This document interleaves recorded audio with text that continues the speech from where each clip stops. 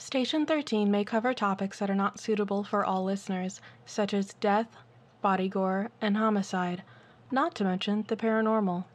We also like to swear on occasion. Viewer discretion is advised.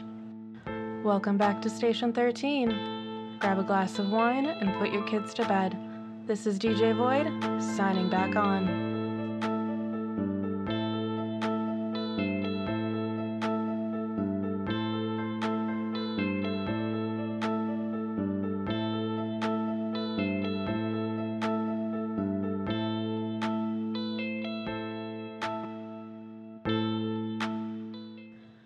On top of today's episode, I have some rather somber news for you all.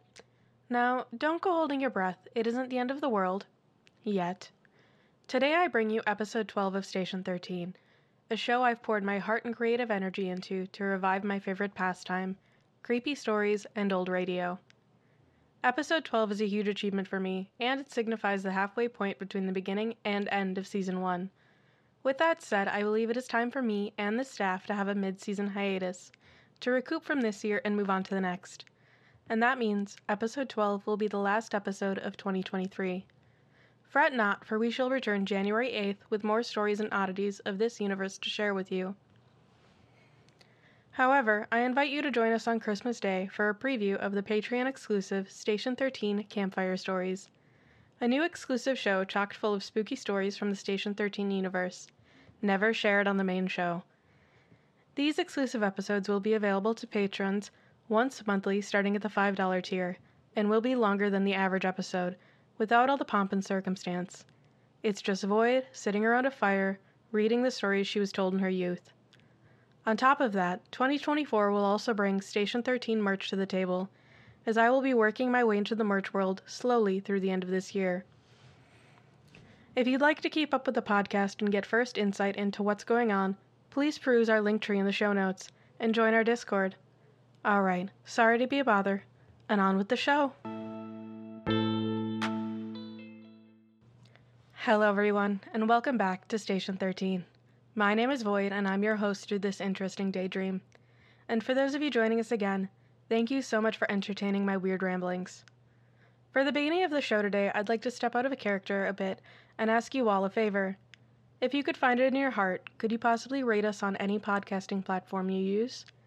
You see, I and the rest of the staff of Station 13 produce and present this show for everyone for free, and it would mean the world to us if we could thank some of our listeners by name through our reviews. If you don't feel like it, don't worry, we won't take it personally. Alright, back to the show. Today I have a pretty exciting update on my new son, Mr. Stubbs. He seems to be doing much better and recovering quicker than expected from his surgery. He may be one leg down, but he can still hop and climb with the best of them. I recently took him in to get shots and checked for any issues that would prevent him from meeting my other fur creatures, and luckily the vet gave him the all clear. Now, mind you, I wouldn't recommend you do this with most wild animals, unless you have the proper training and licensing. Luckily, due to my connections at the WDPCA, I do actually have a decent set of knowledge regarding the garbage gerblins, and the proper licensing to keep Mr. Stubbs and give him his forever home. With that said, he has since met the other residents of my household, and it seems the felines are thoroughly smitten with their new large, fluffy friend. The big man's even dwarfs my Maine Coon mix. Anyway, with election season looming over the United States, I figured I'd dig through my archives and read something from the last election shitshow we suffered through. Let's get to it, shall we? Now, this is an article that is roughly 20 years old, written when I was just a little thing. It'll be quite confusing at first, but just hang with me. It gets worse. This year's electoral shitshow has begun, ladies and gentlemen, though I hope none of you are surprised as our reigning sovereign passed with no heir, and therefore we must start again. However, his passing is shadowed with some doubt. Was he assassinated? Did his wife finally get sick of his cheating ways? Did his penchant for odd plants finally catch up to him? Well, we shall never know, as it's all classified. Regardless, it is time to choose a new ruler for our government, and it seems we have two semi-promising candidates. We have Trolley and Schrodinger. Of course, that's simply what we call them. As per usual, we are not allowed to say their names.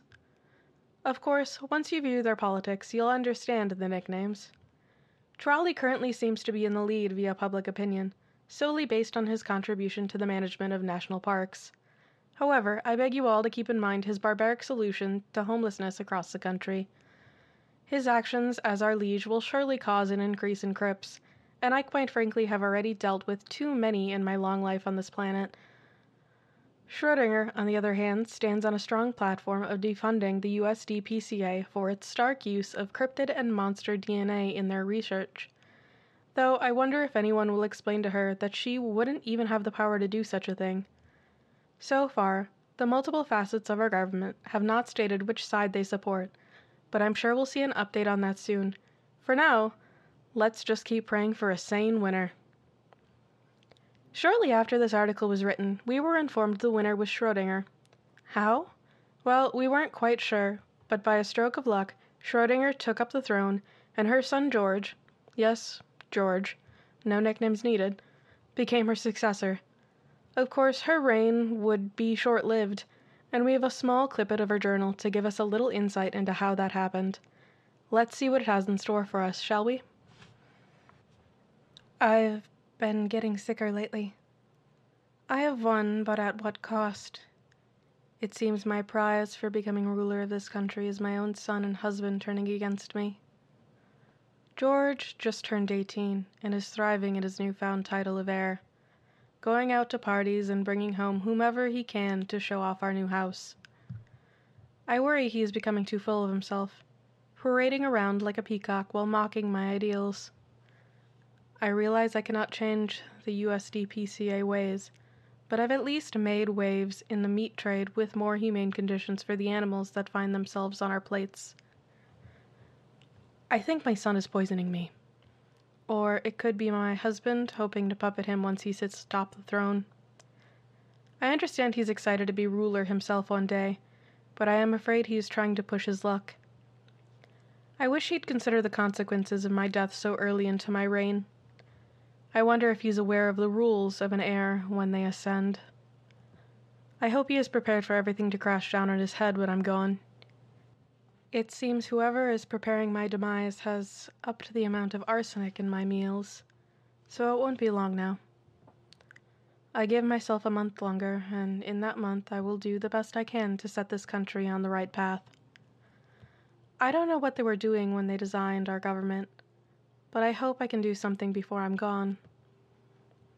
May the gods lead George on a righteous path, and may this entry provide the world with insight on how life is priceless.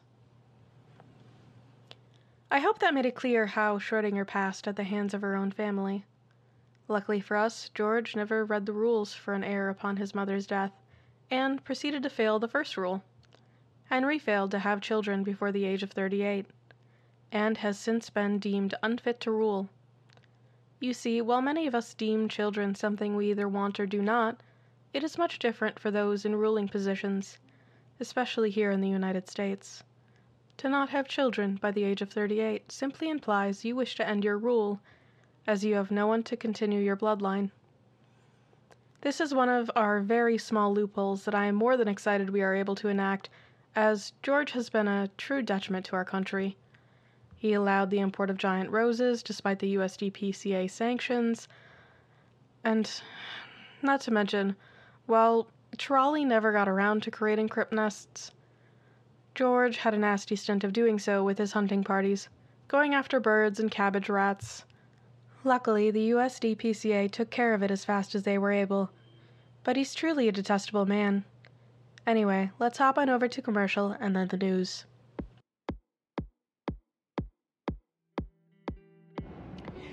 Thank you everyone for joining us today on Station 13. Today we are highlighting Lyric Dimig of Lapcat Creations and Rain of Paracosm Entertainment. Lyric provided Station 13 with its wonderful podcast cover art, the opening tune, and their voice as Garth Strongwater. If you like their work or would like to view other pieces they have for sale, including some very cute knit items, check out their website, lapcatcreations.square.site. That's LAPCAT-CREATIONS.square.site. Rain lends their voice to our wonderful weathercaster, Misk, and you can find their voice elsewhere on their podcast, Onward and Onward, and Paracosm Entertainment on Twitch and YouTube. Would you like your horror story to be featured on Station 13? Or maybe your own favorite local cryptid? And what about your newest music? Maybe you even wish to support what we endeavor to do here and help our staff feed their fluffy co-hosts. Well, head over to thestation13.com. That's TheStation 13.com for the link to our Patreon and submission information. We'll see you there. Hello everyone, Garth Strongwater here yet again with the news. Last show I told you I'd do my best to make our sovereign candidates' names more palatable, but it seems the best I could come up with is meow and blip. So I've decided for the purposes of reporting that we shall refer to them as Hot Pants and Toupee. I know these names may seem silly, but if you've seen them, you'd understand.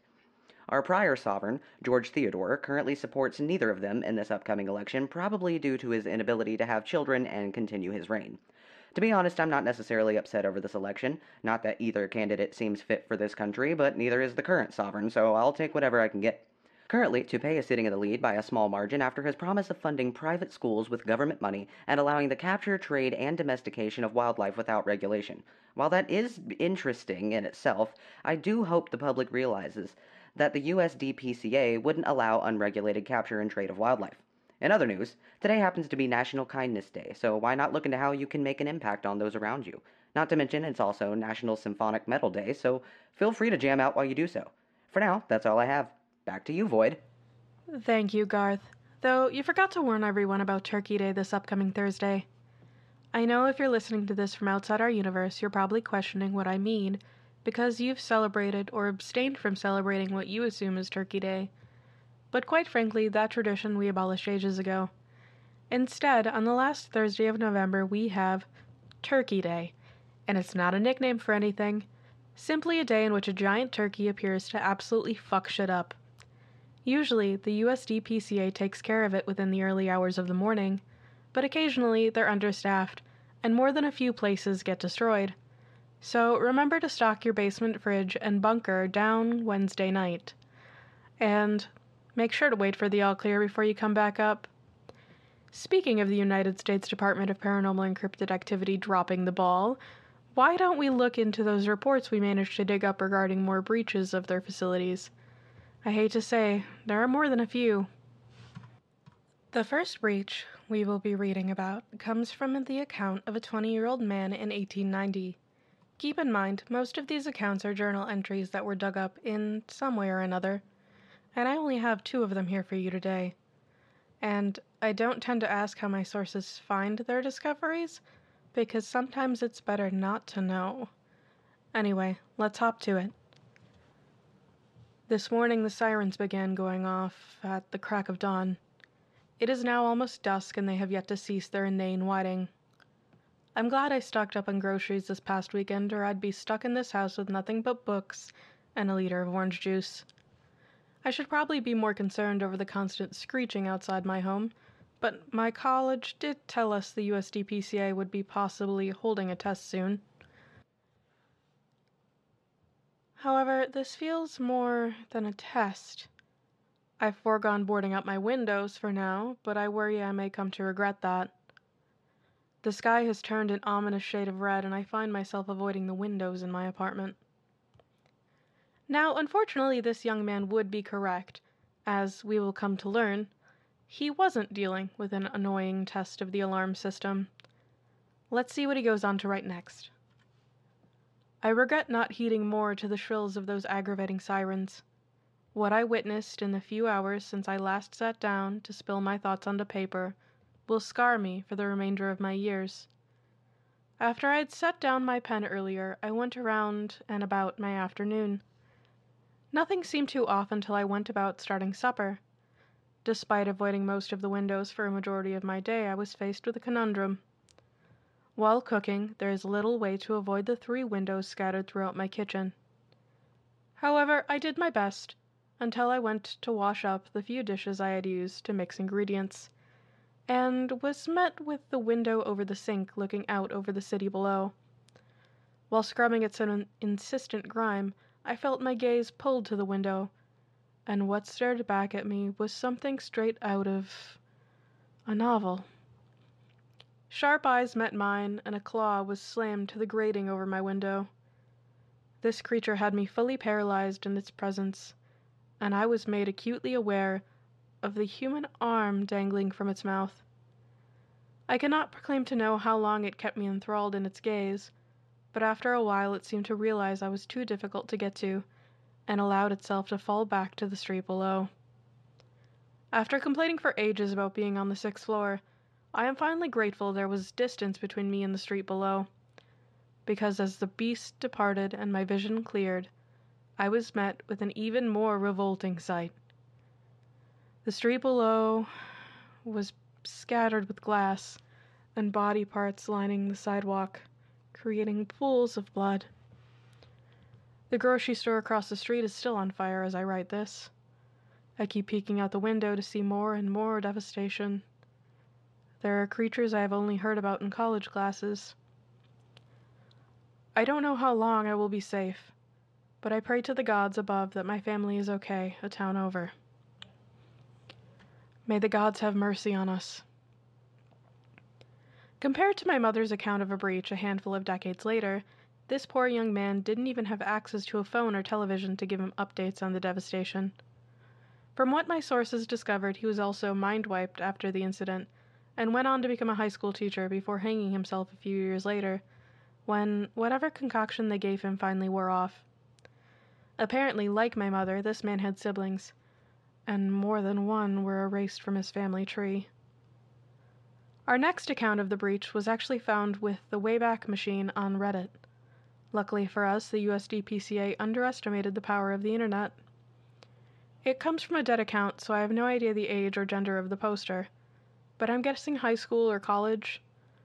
Let's see what the hell they went through. Hey Reddit, what the hell is happening? Last night I went to bed and everything seemed normal. My home was calm and everyone else had already passed out for the night. Like most, I passed out to the usual George Lopez droning from my TV after a long day, only to be woken up by my TV blaring the emergency alert sound. My parents were frantic and I was almost shoved into the basement, with the battery-powered radio and my laptop in my hand. As it is the season for tornadoes, I wasn't really concerned at first, as they hurriedly shoved the entirety of our household down the stairs to gather around the basement television. Though the thought of a tornado ripping through town swiftly came to an end when the news station clicked on. It was a live feed from a helicopter hovering over our town, with a frazzled news anchor reading off warnings that my brain had a hard time comprehending. Apparently, the Michigan Department of Paranormal Encrypted Activity had a breach. I tried asking my parents what that meant, but they both refused to answer me and simply told me to start pulling blankets out from the closet under the stairs. At that point, I was freaking out a little bit, and as the hours dragged on in front of the TV, we watched our town fall to ruin. I watched as my high school was demolished by something that resembled the plant from Little Shop of Horrors, but with a giant rosebud and human torso. As morning faded to afternoon, we even had garbage goblins scratching at our basement windows looking for hiding places, only to be swiftly dispatched by a large, disfigured beast, leaving blood streaks on the glass. Unfortunately, this led me to realize we were missing a member of our family. Our cat Snickers was nowhere to be seen, so I nervously made my way to the ground floor of our home. I won't lie, at this point I was about to piss my pants, as the noises we could hear below ground were amplified the closer I got to the door. Opening it, I was greeted with a very terrified cat who scrambled his way downstairs and something staring in our living room window. I don't know for sure what it was as I closed the door as soon as the cat had joined me, but it looked like a forest daddy. One of those old legends our parents would tell us to keep us out of the woods. I never believed they actually existed, but now, while I sit here in wet pajama pants, I think I do. What the hell is going on here, and why does it seem like they're doing so little to stop it other than filming the casualties? It's been about 30 minutes now since I went to get the cat, and we're starting to hear screaming at the basement door. The helicopter that was filming the whole thing was grabbed out of the sky about 10 minutes ago, and it's been radio silence ever since. Has this happened to anyone else before, or am I just in a nightmare? I really need answers, as we don't actually have much to eat down here, and I have no idea how long it will last. Mom just heard a transformer blow, and we'll probably be out of power soon. My laptop's at 80%, but who knows how long the internet will remain online. Can anyone give me any idea of what we're dealing with here? Unfortunately for whoever this was, it seems no one ever replied to this post, as it was removed rather swiftly from the site after only about an hour. Judging by the state, I'm assuming this happened in Hemingway, Michigan, a ghost town that has very little story about how it became such. By the time this was posted, it seems the USDPCA perfected their memory wipe, as this was the only story to come out that we could dig up. Seems not many thought ahead to grab their laptops or phones as the sirens blared. Though I'm sure at least one person sat on their porch with a beer. That's our usual tornado protocol in the Midwest. I'm guilty of it myself.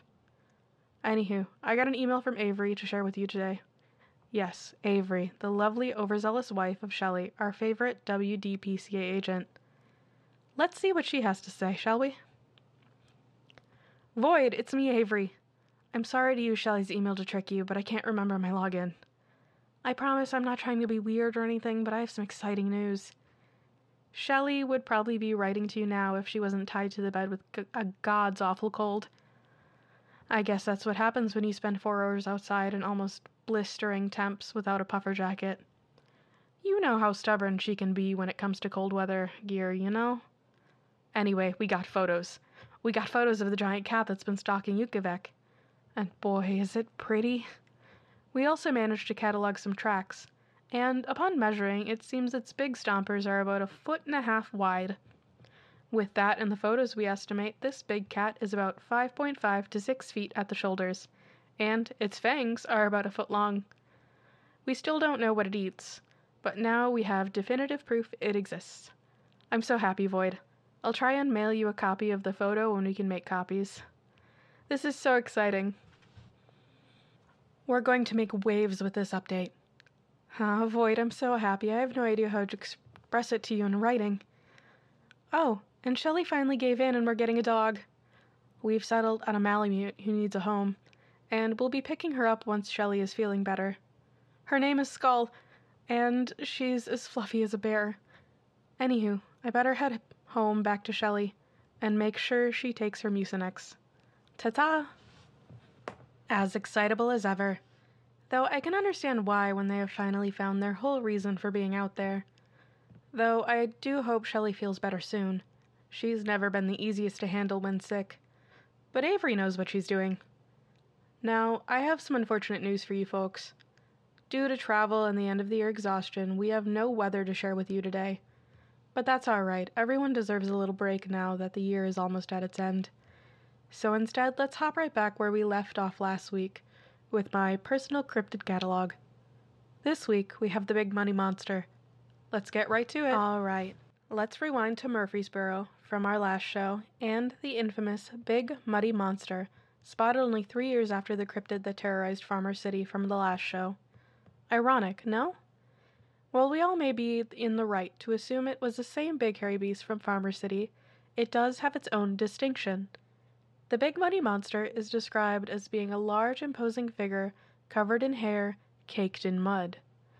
Maybe this poor beast just wanted a new hairdo. As I mentioned, the first officially recognized sighting of this beast was documented in 1973, when it managed to strike fear into the hearts of 2 teenage lovebirds that were parked riverside for a makeout session. And, with its presence known, it began its 2-week escapade, terrifying the townsfolk. To hop back to the initial sighting, it's claimed that while the 2 lovebirds were sitting in their car debating when they should return home, they heard an ear-piercing roar, only a short distance away. Fear now seeping into their hearts, they quickly turned off the radio and began to scan the area. Noticing the brush moving in front of the car, the driver decided to turn on his headlights, only to come face to front bumper with a creature straight out of a comic book. They both claimed the scent emanating from the beast was pungent, and as it lumbered toward their vehicle, they left as swiftly as they were capable. Later, at the police station, they reported the creature as being almost 8 feet tall, with matted mud-streaked white hair and the overall appearance of an upright gorilla.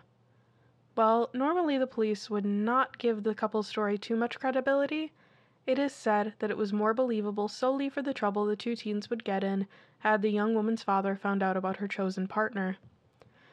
So of course 2 officers were sent to investigate this site by the Big Muddy River, and as the story goes, there was no monster to be found. However, instead they were met by peculiar tracks, approximately 10 to 12 inches long and 3 inches wide, left by the creature. As one of the officers bent down to investigate these tracks, both were startled by a horrifying shrill, causing both to run off in the panic. Jimmy Nash, the officer that bent to check the tracks, claimed that the noise was in no way a bobcat or a screech owl. A mere 2 hours later, Jimmy Nash and his partner, Merrill Lindsay, brought 2 more officers with them to continue the investigation. With this, they were greeted with another set of tracks. So, while Lindsay ran back to the patrol car to get a camera, they began their pursuit. Of course, moments later another scream rang out, leading fear to usurp curiosity, and the trio to retreat to the patrol car. After calming their hearts for a moment, huddled in the car like scared animals, they seemed to regain their courage, and tried once more to follow the tracks and a peculiar splashing noise they could hear in the water. However, this was unfortunately all for naught. Of course, that is not where the story ends, as only a day later, the monster would be spotted again. At around 10:30 in the afternoon the following night, a 5-year-old named Christian Barrell was playing in his backyard, located relatively near the Big Muddy River, attempting to catch fireflies and frolicking about the lawn when he spotted a colossal, white shape looming behind the family's fence. This led the poor boy to drop his jar and race inside, crying out about a ghost in the backyard. Skeptical, the father paid the boy little mind until the story was later confirmed by the neighbor. This story shares similarity to an event that occurred a few months prior as well, where a young boy was attacked in his backyard by a bizarre, slimy, 3-legged figure, known as the Enfield Horror. The boy's neighbors heard a rustling in their bushes a few moments later, assuming it was the young boy himself as they flipped on the porch lights and were stopped in their tracks by the same creature that had just sent the boy crying to his parents. This would not be the first time they encountered something so terrifying. They claimed to have seen a giant creature about 8 feet tall and built like a New York football player in the woods, the same night while searching for the one they had seen. Sketching the creature revealed it had a spade-like head and human-like body, akin to the Flatwoods Monster, and draped in shaggy, muddy hair. A further description goes on to say, "It was real tall, hairy. I think it was white, but it was dirty, matted. It had a real bad odor. It was really rank. I never smelled anything like it. It seemed like an eternity we stood there, and then it just turned around and walked off into the woods. We could hear it tramping through." With said witnesses going on to say it had glowing red eyes, leading to the possibility of albinism, though neither could agree if the eyes were just pink or actually glowing. The cops that would go to investigate stated they encountered a rancid odor that seemed to dissipate quickly after their arrival, and a cluster of footprints where the creature was stated to be standing. With this discovery, a tracking dog was brought in. For those curious, it was a loyal German shepherd named Reb, to track down the beast. With the discovery of a black slime substance outside the witness's back door, the trusty Reb was off, tracking the odor through recently disturbed brush to an old quarry where they were met with a dead end.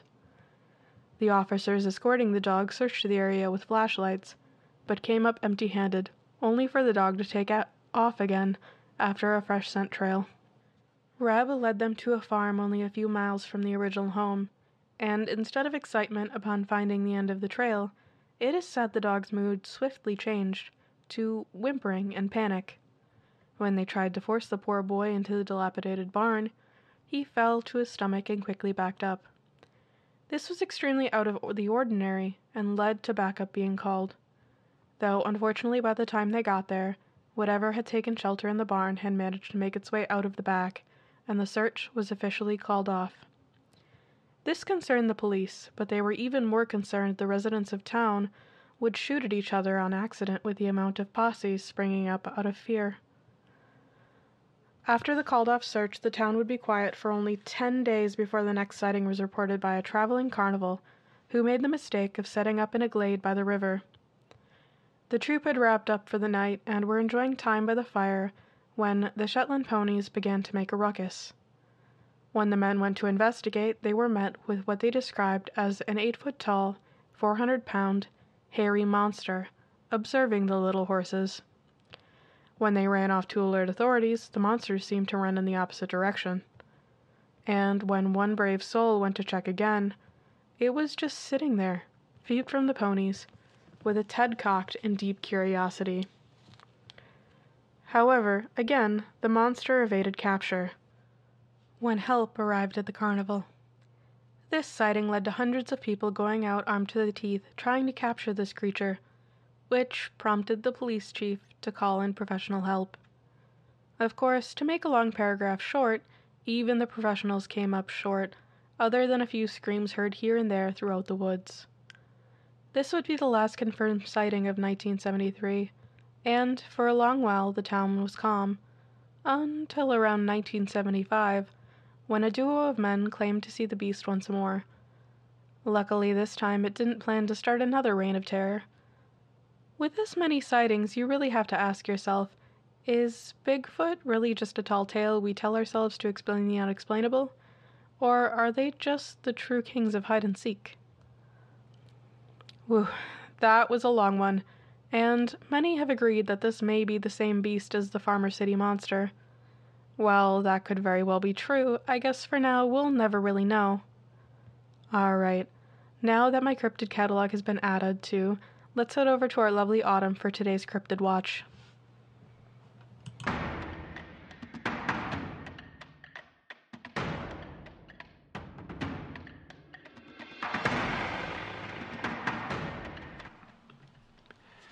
We're back again. It's time for Cryptid Watch with me, Autumn.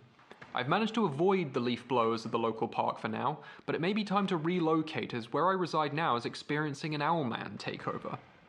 This is unprecedented as they aren't even from this region, but it's making me acutely aware that the species is making a strong comeback. The other day I even watched one completely avoid a family enjoying nature in favor of a deer. However, I do warn you to watch where you trek in the woods come spring, as nesting season will be upon us.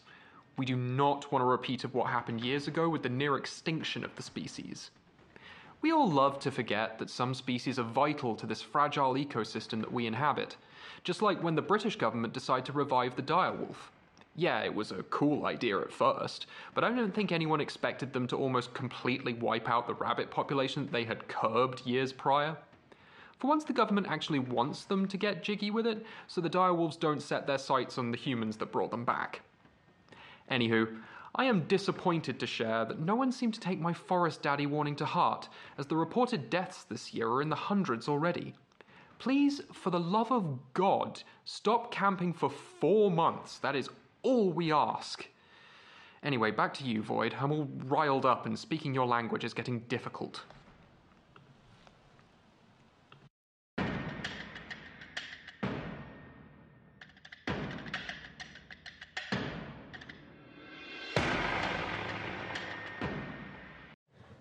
Thank you so much, Autumn. And I hate to admit it, I'm not shocked by the death toll. We aren't giving you warnings to seem like nagging parents.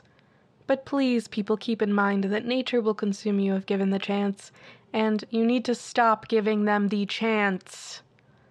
Forest daddies may seem like a fairy tale, but they are incredibly real and incredibly deadly. Speaking of forest daddies, I figured now is the time to read to you some of the old wives' tales regarding them, that you probably assumed were fables. Let me assure you they are not. Why don't we relive some fables from our childhoods? In the deepest parts of the forest sleeps a beast. A being who strikes fear into those who do not tread carefully. Do not trek into the deep dark woods in search of Snow White. Do not explore abandoned towers for Sleeping Beauty. For what awaits you there is no damsel in distress. Instead, a beast lies in wait for their next meal. fangs dripping with venom and ichor. These beings have no standard shape nor form, nor do they follow the laws of nature in stature or behavior. For they are violent creatures with minds bent with hunger and brains, rotted beyond comprehension. They do not discriminate in what they will consume, and you're better off if their next meal isn't you. I do not tell these stories to frighten, only to warn, as you're better off safe in bed where it's warm. Oh, little children and teens alike, listen to your parents filled with fright. We do not want to see your lives end too soon. That's why we keep you cooped to your room. Short and sweet, as my family put it. A tale short to the point without getting into too much detail. Other families, however, put their warning into poems. Let's look at a few here. Up first, we have one directly referencing a forest daddy. In the woods where moonlight softly weaves, a creature lurks, deadly, among the leaves. 7 feet tall, a shadow in the night, a monster stalks, its eyes an eerie light. Its growl a symphony of dark despair, leaves trembling trees and chilly air. Silent footsteps, crushing leaves and dreams, a deadly dance beneath the moonbeams gleam. Beware the woods where the monster roams, a towering terror claiming silent homes. And the next is simply a cautionary poem about the woods in general.